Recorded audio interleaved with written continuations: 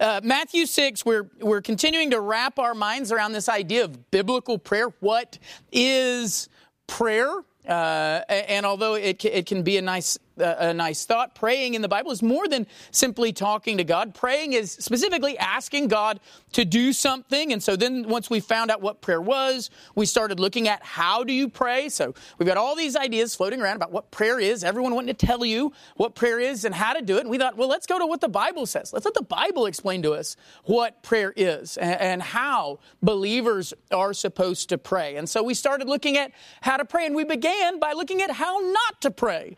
And so in our great prayer journey, we begin by telling each other how not to do it. And the reason we did that is why? Because when Jesus was first instructing his disciples on how to pray, he instructed them in how not to pray. And so we did the same thing. We started looking at things that can hinder our prayers. So there are things that keep us from praying that the Bible specifically says they keep us from praying. I'm sure we could add to this list multiple things that have kept us from praying. But remember, Scripture explicitly mentions, remember the prayer ADD worked out well. Either it was going to be prayer ADD or prayer dad. And it just seemed bad for prayer dad to be a bad thing. So abundance can cause us to not pray, to take our minds off of even praying to begin with. Doubt can cause us to not pray. Disobedience, those are all things that don't ruin prayer, that just keep us from praying to begin with. So those are things that will keep us from praying. And then we saw ways not to pray. And we walked through Jesus' discussions here to begin with in the Sermon on the Mount. To start, we looked at the danger of praying in front of others with your mind on them instead of on the one you're talking to. We saw Jesus warn about the danger of long prayers, and we saw that the Lord's Prayer is actually meant to be a model of praying a short prayer, that you can pray the Lord's Prayer, this model prayer, and you can get it done in 10 seconds. And that's if you take your time.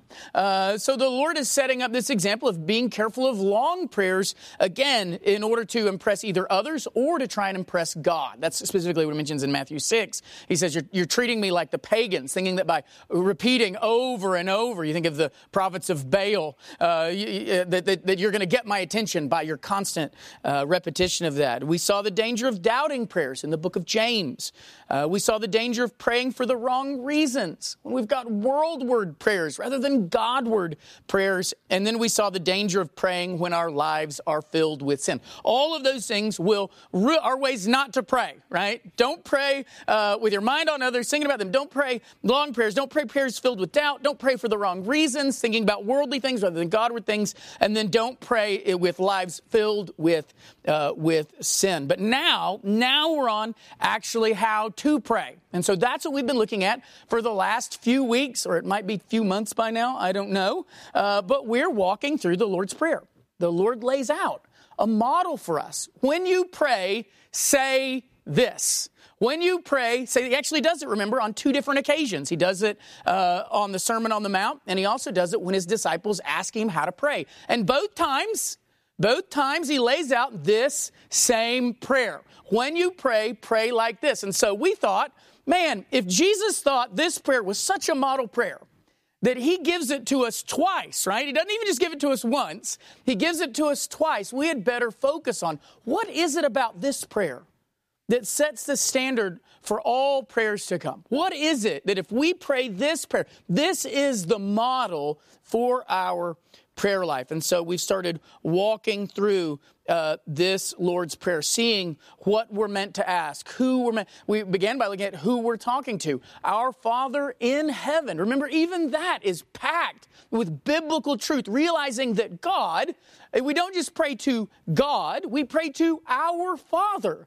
And He's not just we don't pray my Father in heaven, we pray our Father in heaven. And He's not just our Father, again, He's our Father where? In heaven. Like all of those things are going to impact how we think about prayer and the value of prayer and the power of prayer. And then we started looking at the things that Jesus told us to ask for.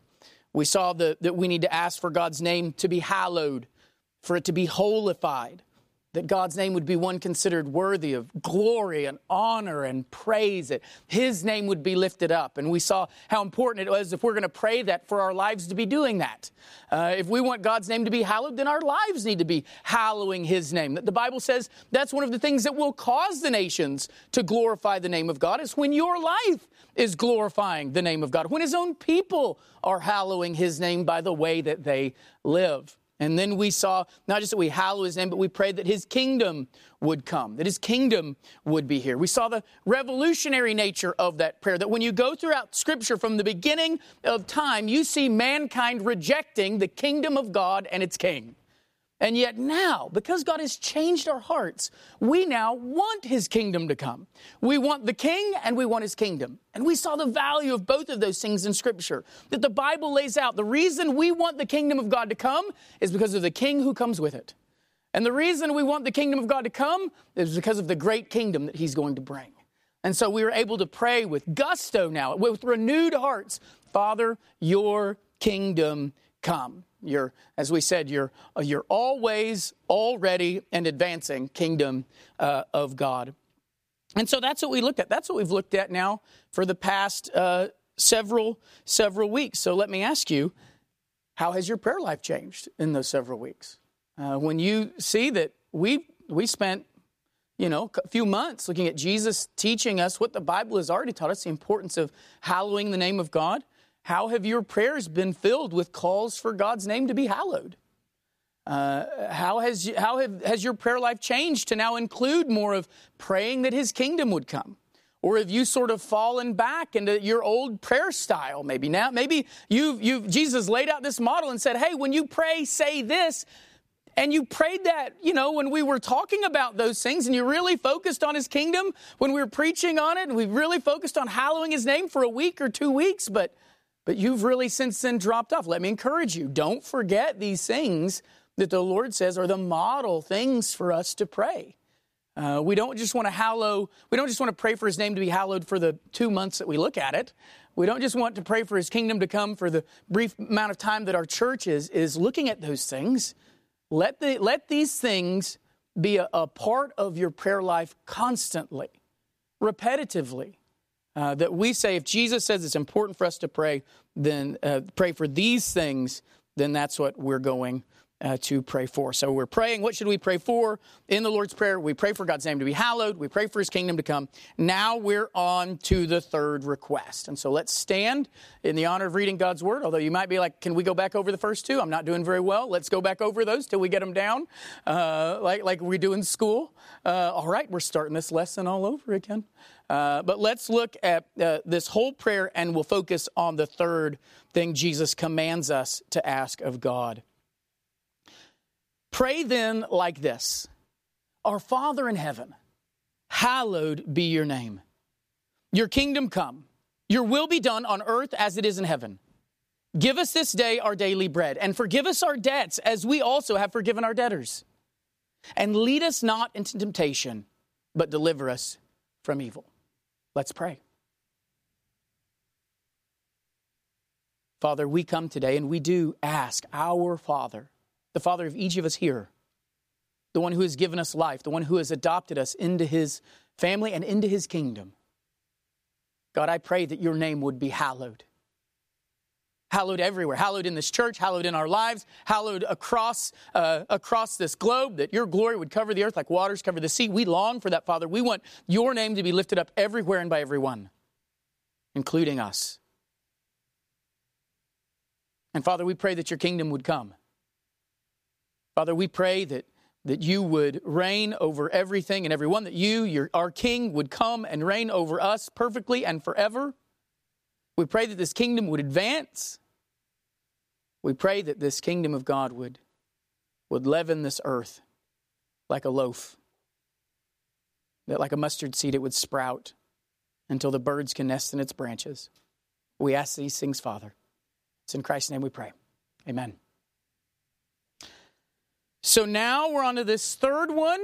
Now we're praying, your will be done on earth as it is in heaven. So here's the third thing that Jesus says to be asking in our prayers. Pray that God's name would be hallowed. Pray that your Father's name would be hallowed. Pray that your Father's kingdom would come. And now your will be done on earth as it is in heaven.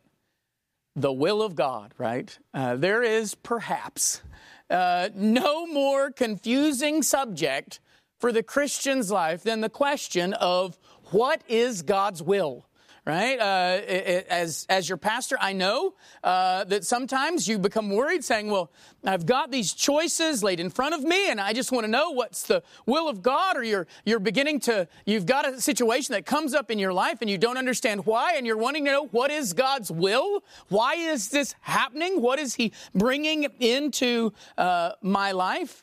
I mean, when you think about what do Christians? I remember when I say what do Christians, I assume that every Christian grew up the same as me, right? By Christians, I mean we're all the same, right? Well, what do we normally? I'll tell you what I normally thought growing up. This is how I thought of God's will. See if yours is much different. For me, the idea of God's will was there was, for every decision that I made, there was a perfect plan of God that I did not know. Right, in a decision. One would be God's will and the other would lead down some nefarious path in my life. Now, my goal was to discover His will and make decisions that would lead into that will. If I don't, then I would be out of the will of God. So how did I find that out? I would look for promptings, things that would pop up in my life and I go, this is the Lord showing me that this is His will. Or I'd look for some outward sign that would show me, this is God's will. And then how did I know I made the right choice? I would feel either inner peace about it, or there would be some sort of outward success. Unfortunately, that's not how the Bible depicts the will of God, nor how Christians are supposed to deal with the will of God when we're talking about praying that His will be done. So what does it mean when we say, God, your will be done? Well, just on a very simple level, God's will is, someone's will is what they want to happen. All right, so someone's will is what they want to take place, and so God's will is what God wants to happen, what He desires, what He determines to happen. So what are we praying when we say, your will be done? We're saying that we want what God wants. We want God to do what He wants. We know that God's will, His perfect will, His desires, they're all perfect. They're all, and because they're perfect, we want them to take place. So when we say your will be done, that's what we're saying. God, we want you to do what you want. We want your will, your perfect will, to always be done, both on earth as it is in heaven.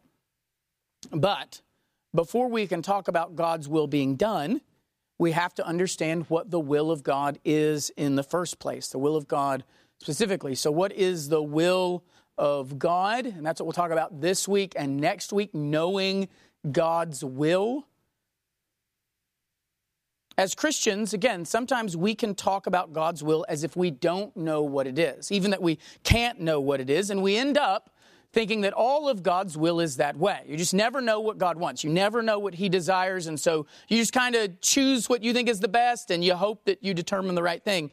So in the end, here's examples that I've been given about how to think of God's will. One is that people think of God's will like a corn maze. Like you're walking in this corn maze and you can't see, you don't know what we love corn. This is a corn maze season, so this is a very apt, you're like, I was just in a corn maze. So you're going through, and you get to a bifurcation in the rows, right? And you don't know, should I go to the right or to the left? I don't know which way is going to lead to the end of the maze and which way is going to keep me in this hot 110-degree Oklahoma humidity for 15 more minutes. And so that's kind of how, and we can't know because the rows are too high, and sometimes that's how we view the will of God. We're kind of walking and we can't see anything else. We just know we have a choice. And so we just blindly choose one way or the other. For some people, they view God's will like a tightrope. So we're walking our Christian life and we're wanting to obey God, but man, it's a very slim line. And even when you're wanting to walk the right way, you never know when that rope is going to veer one way, then whoa, and you're wobbling back and forth, trying so desperately to stay in God's will, but it's like an impossible task, and you better hope there's a net down there somewhere. For others, God's will is seen like a magic 8-ball. God, what do you want me to do with my job? You just kind of shake it up and, God's going to sort of lay some thought in your head, future doesn't look too bright, or yes or no, or do they still make magic 8-balls? Is that still a thing? I don't know. It's like witchcraft at a store. I don't know if you can do it, but for some people, that's how. For me, God's will was like a choose your own adventure book. Do you guys remember those books, Choose Your Own Adventure? You'd be reading, you'd come to a decision. And at the bottom of the page, it would say, if you open the door, turn to page 58. If you turn back, turn to page 39. And so you wouldn't have. So you'd turn to page, you'd say, I'm going to open the door. You'd turn to page 58 and it'd say, there's a crocodile in there, you die. And it's like, man, I should have known there was going to be a crocodile behind that door. And then turn back to page 38 and you go, okay, now I've got another choice to make. And another. For some of us, that's how we think of the will of God. We think, okay, I'm going through life and I've got this decision to make and I don't know, even though I'm wanting to do the right thing, on the other side of this door of this decision could be just a horrible outcome for my life. So when we pray, your will be done, often we think we're praying about some super secret, unknowable will of God that for many of us, we then don't even know what we're asking for. We don't even know when we say, your will be done, like, I don't really know what that is. But the Bible actually tells us a lot about the will of God, a lot about God's will and what his desire is for us and for creation as a whole. And so we're going to see two types of the will of God mentioned in Scripture. One is the one that we tend to think about, and the other is the one that we've actually got quite a bit of information on. We're going to see the secret will of God and the revealed will of God.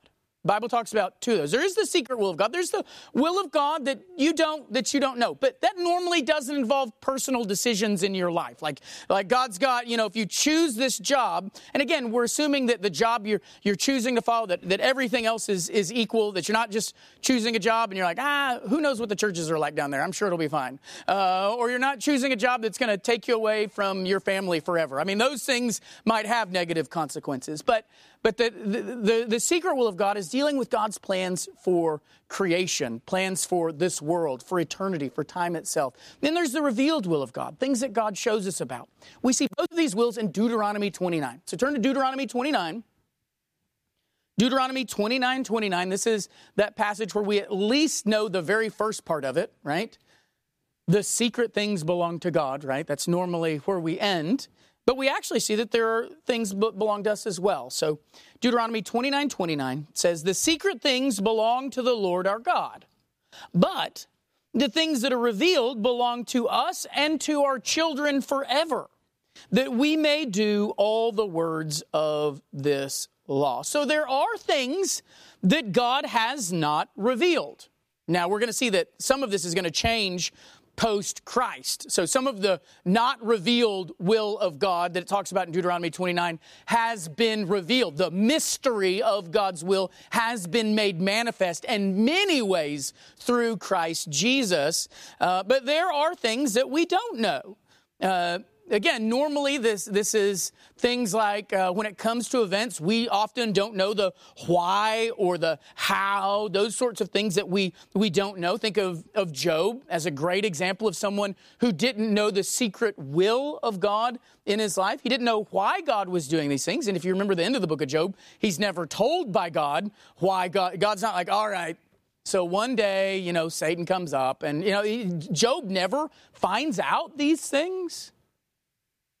But although the secret will of God is normally what we sit and worry about, there is another will of God that is God's main concern for our lives, his revealed will. It's even God's main concern in this verse. I always find it interesting that in Deuteronomy 29, we only know the secret will part when most of the verse is about his revealed will. Like there are things, he's like, there are things that belong to God, but the things that are revealed, they belong to you. And not only do they belong to you, they belong to your children, and they belong to you and your children forever. For what purpose? So that you might do them. So really, Deuteronomy 29:29 is not about the secret things of God. Deuteronomy 29:29 is about all the things that God has revealed and the expectation that He has revealed them to you and to your children so that you might obey them, so that you might do them. Those are the things that belong to us. So when we pray, your will be done. When we're praying that, we're praying that both God's secret will and God's revealed will would be accomplished. That both His secret and revealed will would be accomplished. But since those are two very different things, with two very different requirements for us and very different expectations for us, we're going to talk about each one of those separately, because how you pray for God's secret will is different from how you pray for God's revealed will. Because the secret will is what? Secret. And so it's going to involve a little bit more from you in terms of well, you're going to see what it's going to involve in just a second. A little bit more of your heart involved, because He doesn't give you everything. As opposed to God's revealed will, where He tells you what His will is. And as you're praying for those things, you pray for them and then do them. With God's secret will, you can't pray it and then do it because you don't know it. But with God's revealed will, you pray it, you see that it's been revealed to you and to your children for the purpose that you might accomplish it. So let's first talk about the secret will of God and how we can pray for it. And I think the first person we can turn to is Job. And we'll see the first attitude when it comes to secret prayer, the first thing, and how do we pray for God's secret will to be done? God, how do I pray the things you're going to do that I know nothing about, right? I'm praying your will be done, and I don't know what that's going to mean for me. I don't know what your will is for my life. I don't know if your will is going to involve some great success on my part and huge blessing, or if your will for my life is that my life deal with some horrible tragedy. How do I pray your will be done? How do I deal knowing that when I'm asking God, do your will, that your will might bring into my life great suffering? How do I pray that and mean it and actually mean it? Because we can all pray it. But as we're praying it, we're saying, God, your will be done, but make sure your will's not this and not this and not that and not that. God, your will be done, but let me go ahead and tell you what your will is. Let me go ahead and give you some advice on how I'd like your will to go. How can we blindly pray, your will be done, when we know nothing about it? First thing we're going to learn from Job is to pray it with humility. You pray this prayer, trusting in God's secret will. We have to pray it in humility. Look at Job chapter 42, verses 1 through 6. Then Job answered the Lord. This is after Job's done everything. This is the end of the book. Right? He's had his conversations with his friends. He's even talked to God, and then God has answered him back. And what do we get at the end here of the book? Job answered the Lord and said, I know that you can do all things, and that no purpose of yours can be thwarted. Who is this that hides counsel without knowledge? Therefore, I've uttered what I did not understand, things too wonderful for me, which I did not know. Hear and I will speak. I will question you, and you make it known to me. I had heard of you by the hearing of the ear, but now my eye sees you. Therefore, I despise myself, and I repent in dust and ashes. We see here from Job a twofold humility toward God. Twofold. Then I think both of them are essential. The first is the recognition about who God is, that God is sovereign and can do what He wants without our questioning. And that's the first thing he says. You're God. I know that you can do all things. No purpose of yours can be thwarted. I know that you don't need my counsel. Who can give counsel to you? I know that you're God, and I know that you can do anything you want, and that you do not need my advice. So I know the first part of this humility is recognizing who God is. And that's all. Look, if you want good biblical humility, it always begins with fixing your eyes on the Lord. You fix your eyes on God, and you are not going to walk out of that encounter proud. right? I mean, you just see people seeing angels, and they're like melting to the ground, like big biblical heroes. And the idea that we would go into the presence of the Lord, like Isaiah. Like, we're not going to walk in the presence of the Lord and see even the train of his robe, and we're not going to walk out of there thinking, man, I've got it made. So the first step in praying, your will be done, like with Job, is recognizing the sovereignty of God, is humbly recognizing God's sovereignty, and then also recognizing that we, in our pride, often think that we can give God advice about what should happen. The reason, and the Bible will talk about this as great idolatry. The Bible will say that this is why anxiety, it says, is really pride. And this is why it says that anxiety at its root is really pride.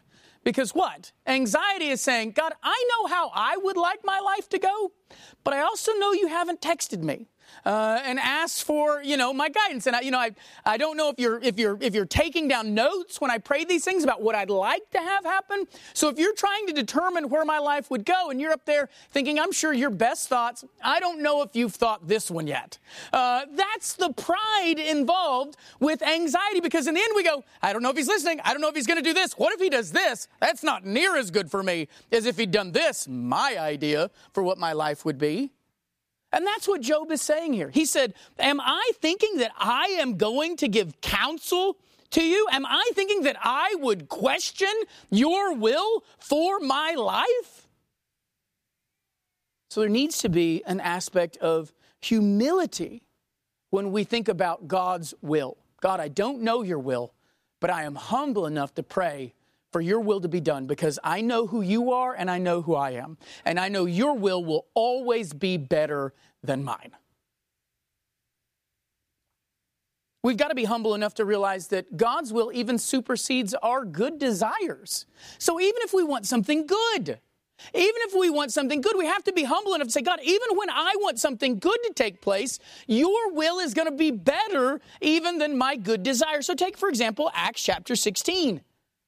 Acts chapter 6, this is a great verse. The gospel is like leaping across the world and spreading to all of the known world here. Acts 16, and they went through the regions of Phrygia and Galatia. What? Having been forbidden by the Holy Spirit to speak the word in Asia. And when they'd come up to Mysia, they attempted to go into Bithynia, but the Spirit of Jesus did not allow them. So passing by Mysia, they went down to Troas, and a vision appeared to Paul in the night. A man of Macedonia was standing there, urging him and saying, come over to Macedonia and help us. And when Paul had seen the vision, immediately we sought to go into Macedonia, concluding that God had called us to preach the gospel to them. So you've got Paul, Timothy, Silas, Luke. They're all on their way to preach the gospel in Asia. Well, good thing, right? But what does God do? It was not God's will for them to speak the gospel in Asia. And so God stops them. They don't know why. Preaching the gospel is a good thing, but God had other plans. They're not told when they're kept from going into Asia. They're not told why.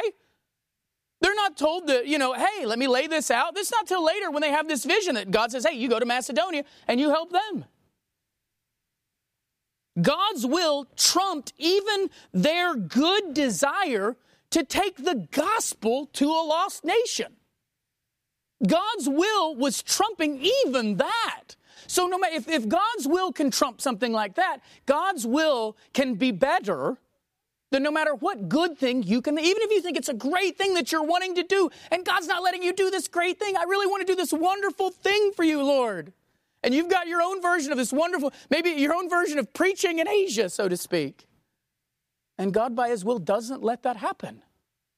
We have to be humble enough to say, God, your will be done, even when your will seems to be stopping a good intention that I have.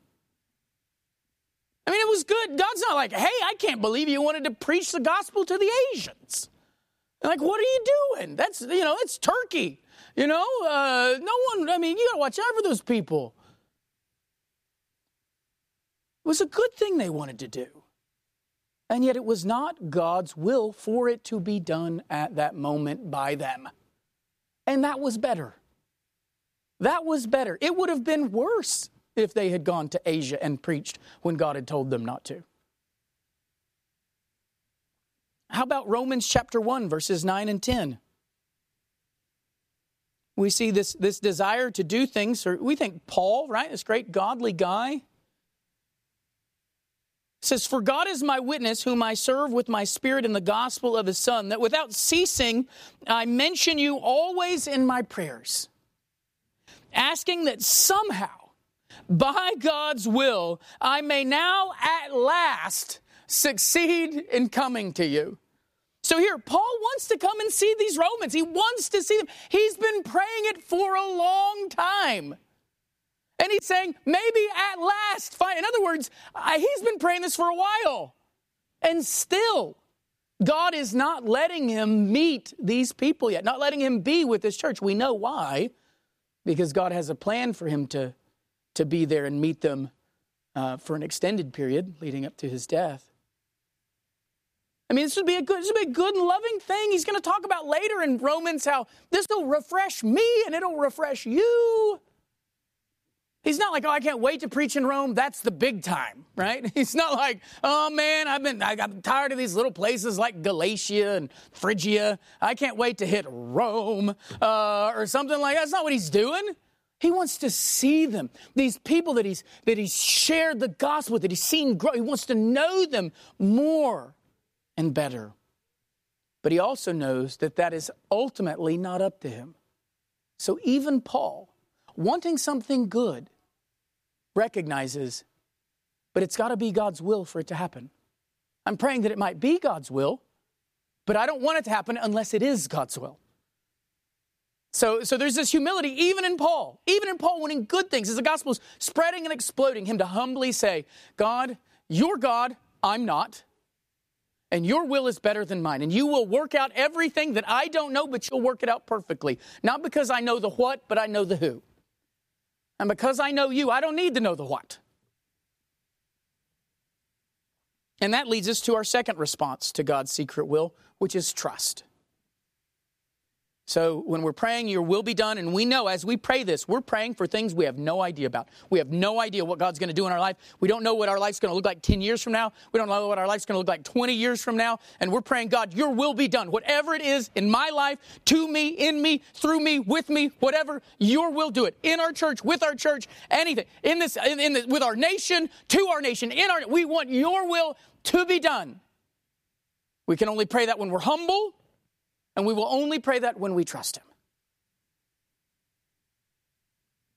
When there are things we do not know, our obligation is to trust God. Acts chapter 1, verse 6 and 7.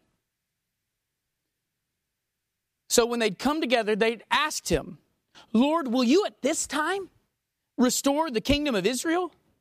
He said to them, it is not for you to know the times or the seasons that the Father has fixed by his own authority. So he says, look, the kingdom is coming. He's told that. He's revealed that. He's revealed that the kingdom is coming. The kingdom of Israel is coming. Restoration. He's going to restore the kingdom of Israel. But they don't need to know any more than that. That's all they need to know. They just need to trust him. It's not for them to know the times or the seasons that the Father has fixed. What is it for them to do? To trust. To know if he said it, it will happen. If he said that he will work your life for your good, it will happen. Even in the midst of great sorrow and sadness, and you're looking and you say, I don't know how this can be for my good, but I trust you that you promise it will be. There has to be trust. We need to trust God even in the midst, like I said, of difficult situations. 1 Peter. I mean, I'm not going to go back and preach 1 Peter, but man, this is full of stuff here. 1 Peter chapter 4, verse 19. Therefore, let those who suffer according to God's will entrust their souls to a faithful Creator while doing good. Job is not the only person to suffer by God's will. And he's not going to be the last. And to suffer not because he deserved it, not as a consequence of his sin. but to suffer because it was God's will. What do you do in these moments? You have to entrust your souls to a Creator who is what? Faithful. Faithful. And then what do? And then you keep doing good. So even in the midst of suffering, how do you know if you're really so you pray, your will be done, something difficult comes, and you're like, I prayed for your will to be done, but I didn't know it was this, but I'm trusting you, Lord. I'm trusting you in the midst of this really difficult thing, this thing I didn't want, this thing has shaken my life, or that I'm looking at my future, and I just see all these different ways it could go, and I'm not sure that I like any of them. What do I do in the midst of that? How do I trust you and say, your will be done even as it's happening? And I'm saying, I'm not sure that this is what I was asking for. How do you trust God? You trust Him. And what will that look like if you do truly trust Him with your soul? You will, even in the midst of great suffering, keep doing good. You will so trust the faithfulness of your God that you will not just throw yourself in a heap on the floor and be done until this is over. You will straighten up. You will straighten your weak knees. You will strengthen them. You will push on in doing good. Why? Because He is faithful and because you trust Him, even in the midst of suffering, Peter says. Even in the midst of suffering, this is why I said, when it comes to suffering as Christians, we don't want to just get through it. Our job is to glorify God in it. Not just make it through, but glorify God in. In fact, sometimes by God's will, suffering will come your way, not because you did bad, but because you did good. So 1 Peter chapter 3, verse 17 says, "For it is better to suffer for doing good, if that should be God's will, than for doing evil." I mean, we have to trust God so much that when suffering comes, because we've done the good. Right? If you've raised kids, right, and you're trying to get these kids, and something happens to them after they did something they feel like if they've done something good, they should never have chores for the rest of their life. Right? I have to still take the trash out? Earlier today I said I loved you. And it's like, oh, well, whoo. And that idea here, we think, hey, I'm doing good, Lord. I'm doing good. Surely if we're doing good, nothing will befall us. And here we see Peter say, sometimes it can be God's will for you to suffer for doing good. And if you do not trust God, if you have not entrusted your soul to the faithfulness of your Creator, then if you're doing good and bad stuff keeps happening, what are you going to do? You're going to stop doing good. I tried this. I've tried to live this type of life. I've tried to do this. I tried to do what's right. And look at what happened. I tried to be a good husband, but God didn't know what my wife was like. I tried to be a good parent, but God didn't know what my children were going to be like. I tried to be a good church member, but man, all of these things, and we go, I tried. Ugh. God says, look, you can sometimes suffer because you're doing good. And this is one of the things I always teach new Christians. Look, if you think Satan would quit messing with you when you started believing the gospel, you really don't understand what Satan's trying to do. Right? The reason he wasn't messing with you is you were already on his team. The reason it's gotten difficult now is because you're doing the good. And so, Christian, if you think doing the good is going to lessen the difficulty in your life, is going to lessen the spiritual attacks, is going to lessen the conflict, then we need to pick up our Bibles and read again. And know that sometimes it will be God's will for you to suffer while you do good. But you've got to trust Him. You've got to trust God's will even in that. So if we're going to pray, God, your will be done, what has to happen? We have to be humble. We have to recognize you're God, I'm not. You don't need my counsel. You don't need me to say, is this really the best thing? In fact, I need to trust you. I need to trust your faithfulness. I need to know that I can trust you in the midst of a bad situation. I need to know that I can trust you even when the bad comes because I've done what's right. I still have to trust you. And the last thing, the final response for us is glory.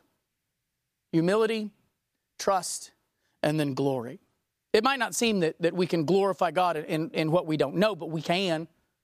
Because although we may not know the whys and the hows, again, we know the who. We know the one in control of what's going to happen. Now, often, what people are tempted to do is to, in difficult situations or when it comes to God's will, is try to explain away God's involvement in things as if that somehow helps. Well, God didn't have anything to do with that. It's just the fallen world. God hated this. But that's not what the Bible tells us we should do with the secret will of God. Instead of shame, God's secret will brings him glory. Look at 1 Peter chapter 4, verse 16. Yet if anyone suffers as a Christian, let him not be ashamed. But what? But let him glorify God in that name. Humility and trust in your life will give birth to glory. When you and I understand that we don't know God's plan, but we do know our God, when we know who he is and we know who we are and we have confidence in him, we trust him, then when difficult times come our way, when suffering comes our way, by the hand of that same God, we are going to be able to give him glory because we know it is going to be for our good, because we know who it is that promised us that it would be. So that rather than being ashamed when we suffer as Christians, we can glorify God even in the midst of our suffering. Even when we prayed, God, your will be done, and his will brought suffering our way. Suffering because of who we are in him. Suffering because of our association with him. And instead of shucking him off, thinking, that'll shuck the suffering off. Instead of doing that, we glorify God even in the midst of the suffering. Why would we glorify God in those moments? Because the Bible tells us that our suffering is actually God's grace on us. 1 Peter chapter 2, verse 19 says this. For this is a gracious thing when mindful of God, one endures sorrow while suffering unjustly. If you remember when we preached through this, it's not a gracious thing, it's just the word grace. For this is grace. This is a grace. When you're mindful of God, and you endure suffering, or you endure sorrow while suffering unjustly. It is grace to suffer for the Lord even unjustly. It is a grace because it's God's will that has brought it to you. Why has God brought it to you? What does this mean, God? Does it mean you don't care about me? Does this mean that I'm unimportant and so you just let this happen? What does this mean? This too is grace. And so if we will trust God and we'll be humble and we'll know this is grace, what will we do? We will glorify God when the grace comes, even when it is a suffering grace. The Bible tells us it's actually a blessing. 1 Peter chapter 3, verse 14.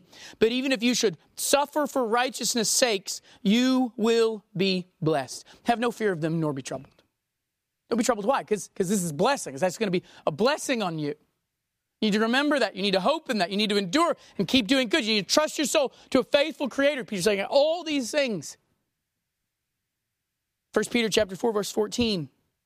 If you're insulted for the name of Christ, you are blessed because the Spirit of glory and of God rests upon you.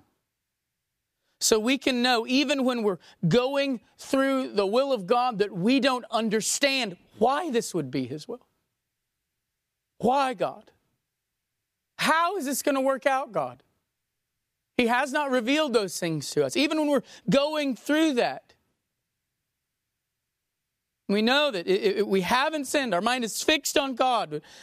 That what we're going through is grace. It is a blessing. And that will allow us to glorify God in the midst of a will that we don't know and may not otherwise understand. But again, we don't know the whys, we don't know the hows, but we do know the who. And when you know the who that is bringing this into your life, then in your humility and in your trust, you can bring him glory. And so those are the three helpful ways for us to hold on to the secret things of God. We talk about the secret things of God rather than it being out in this vast sort of unknown thing that our lives are sort of just being drugged through and we don't know what to do and how we're going to mess it up or anything like that. And that's not how the Bible tells us to think about the secret things of God. What do we do with the stuff we don't and cannot know? One, stay humble. Stay humble. You are not God, and that's a good thing, okay? So stay humble. You're not God, and that's good. If you were God, you just imagine how much trouble you had making dinner last night, or how much trouble you had with your car that you can't fix. It's good that you're not God. It is good. Think about all the times you thought this was the right thing to do, and in the end you walk back and go, well, that was pretty foolish on my part. That never happens with the Lord. He's always right, and He's always doing the good. Be thankful that He is God. Be humble. Continue to stay humble. And then trust. Trust God. God is going to do what He promised. He's going to. We don't need to know the when. We don't need to know the how. We don't need to know the why in order for us to trust Him. Entrust your souls. You've entrusted Him with your souls. Surely you can trust Him with the every day-to-day activity that happens around your bodies. And what will that trust look like? You'll show that you trust Him when you keep doing good, even in the midst of the things you don't understand. Thank you. Oh, that's okay. Would it be funny if I took a sip and it's like really hot? It is. I don't know if I spoke that into existence or not, but And then the last thing, give glory to God. The last response, what do you do with the secret will of God? The things you don't know about the will of God, the things you don't know what He's going to bring your way, the things that you're looking at that He has already brought your way and you're going, why, God, did you bring this my way? The things that you're going through and you're looking at and saying, why, God, is this happening? How is this your will? And then the things that you're looking at in the future and you don't even know. You don't even know what they could be. But as many of you know, you've probably got 1,000 of them that you don't want them to be. If you don't know that, what do? You're able to look at that and give Him glory. You're able to look at what you've gone through, what you're going through, and give Him glory. You're not giving blind glory to God in that. And recognize that. You're not just blindly saying, glory be to God, glory be to God, glory be to God. This is not, He is glorious precisely because of what you do know about Him. When you give God glory for what you've gone through, when you give God glory for what you're going through, when you're able to give Him glory for what I don't know, God, what you're going to bring my way. But I do know that it'll be for my good. When you give glory to Him, you're not just saying that to say it. And if you are just saying that to say it because you think that's what you're supposed to say, then again, we go back to step one. Get your eyes on the Lord. Because when you see who God is, you will not be able to stop giving. He will be more glorious than any suffering that you've gone through. He'll be more glorious than any suffering or difficulty that you're going through now. And He will be more glorious and good than anything that might come your way. All of it will come by His hand. All of it will come ultimately for your good. So let's give Him glory. When we pray, Father, your will be done on earth as it is in heaven. Let's pray. Let's just take a moment just to have a time to turn to the Lord now. Because of what we've seen from these passages, He's set up. He's not afraid to talk about His will and the difficulty that it might bring your way. He doesn't hide the fact that you might suffer for doing good. He doesn't hide that, and that's His will. He doesn't lay it off on someone else. He lets you know. He is faithfully good, even in the suffering, letting you know that you can trust Him. Letting you know that in the end, it is a grace to you, it's a blessing that you can give Him glory. So come now to Him. Let's begin by humbling ourselves. Let's just take a moment and humble ourselves before God and admit that sometimes we've been guilty of thinking the world would be better if we were God of our lives. Because we question what the actual God does. We question Him. We question His desire. We question His will. We're not sure. We fear what He might do to us, what He might bring into our lives. So let's just take a moment and humble ourselves and say, God, I am so glad that you are God and I am not. I'm glad. I am infinitely glad Even when our hearts become rebellious in the moments of suffering, moments of difficulty, the moments of doubt or anxiety, even when pride starts to well up, then, God, we know it shouldn't. So pray now that He would just keep us humble and that He would help us to trust Him. And that was the second. So we're humble and then we trust God. Do you trust Him? I mean, He knows your heart right now. And you're praying to Him. He sees. I mean, can you tell Him right now, Father, I trust You. I trust You with what's happened in my life. I trust You with what's going on in my life. And God, I trust You with the infinite places that my life might go. I trust You. I am not afraid because I trust You. And maybe you need to pray, Father, I believe, help my unbelief. And that's okay too. Because He's the one who shows us sometimes when we have a lack of trust or when our trust is failing or fading or when we're struggling underneath it. He needs to strengthen us. He's the one that says, run to me. I am the rock. I will be your tower. I will be your refuge. So run to Him because you trust Him. And then give Him glory. Are there things that you've gone through in life that you have not given God glory for? Things that you've seen as mistakes, problems. Have you been able to so trust Him that you can give Him glory even in the most difficult of situations? Is there something that you're going through right now and it's hard and you're struggling and you see ups and downs and sidewayses and all these other things and you're getting frustrated and you're getting tired and you're beginning to question rather than give Him glory? Maybe you were giving Him a lot of glory at first. You're real excited to be going through this, real excited to be, but now you're weak. You just want it to be over. Are you able to still glorify God for this grace, this blessing? Because you trust Him.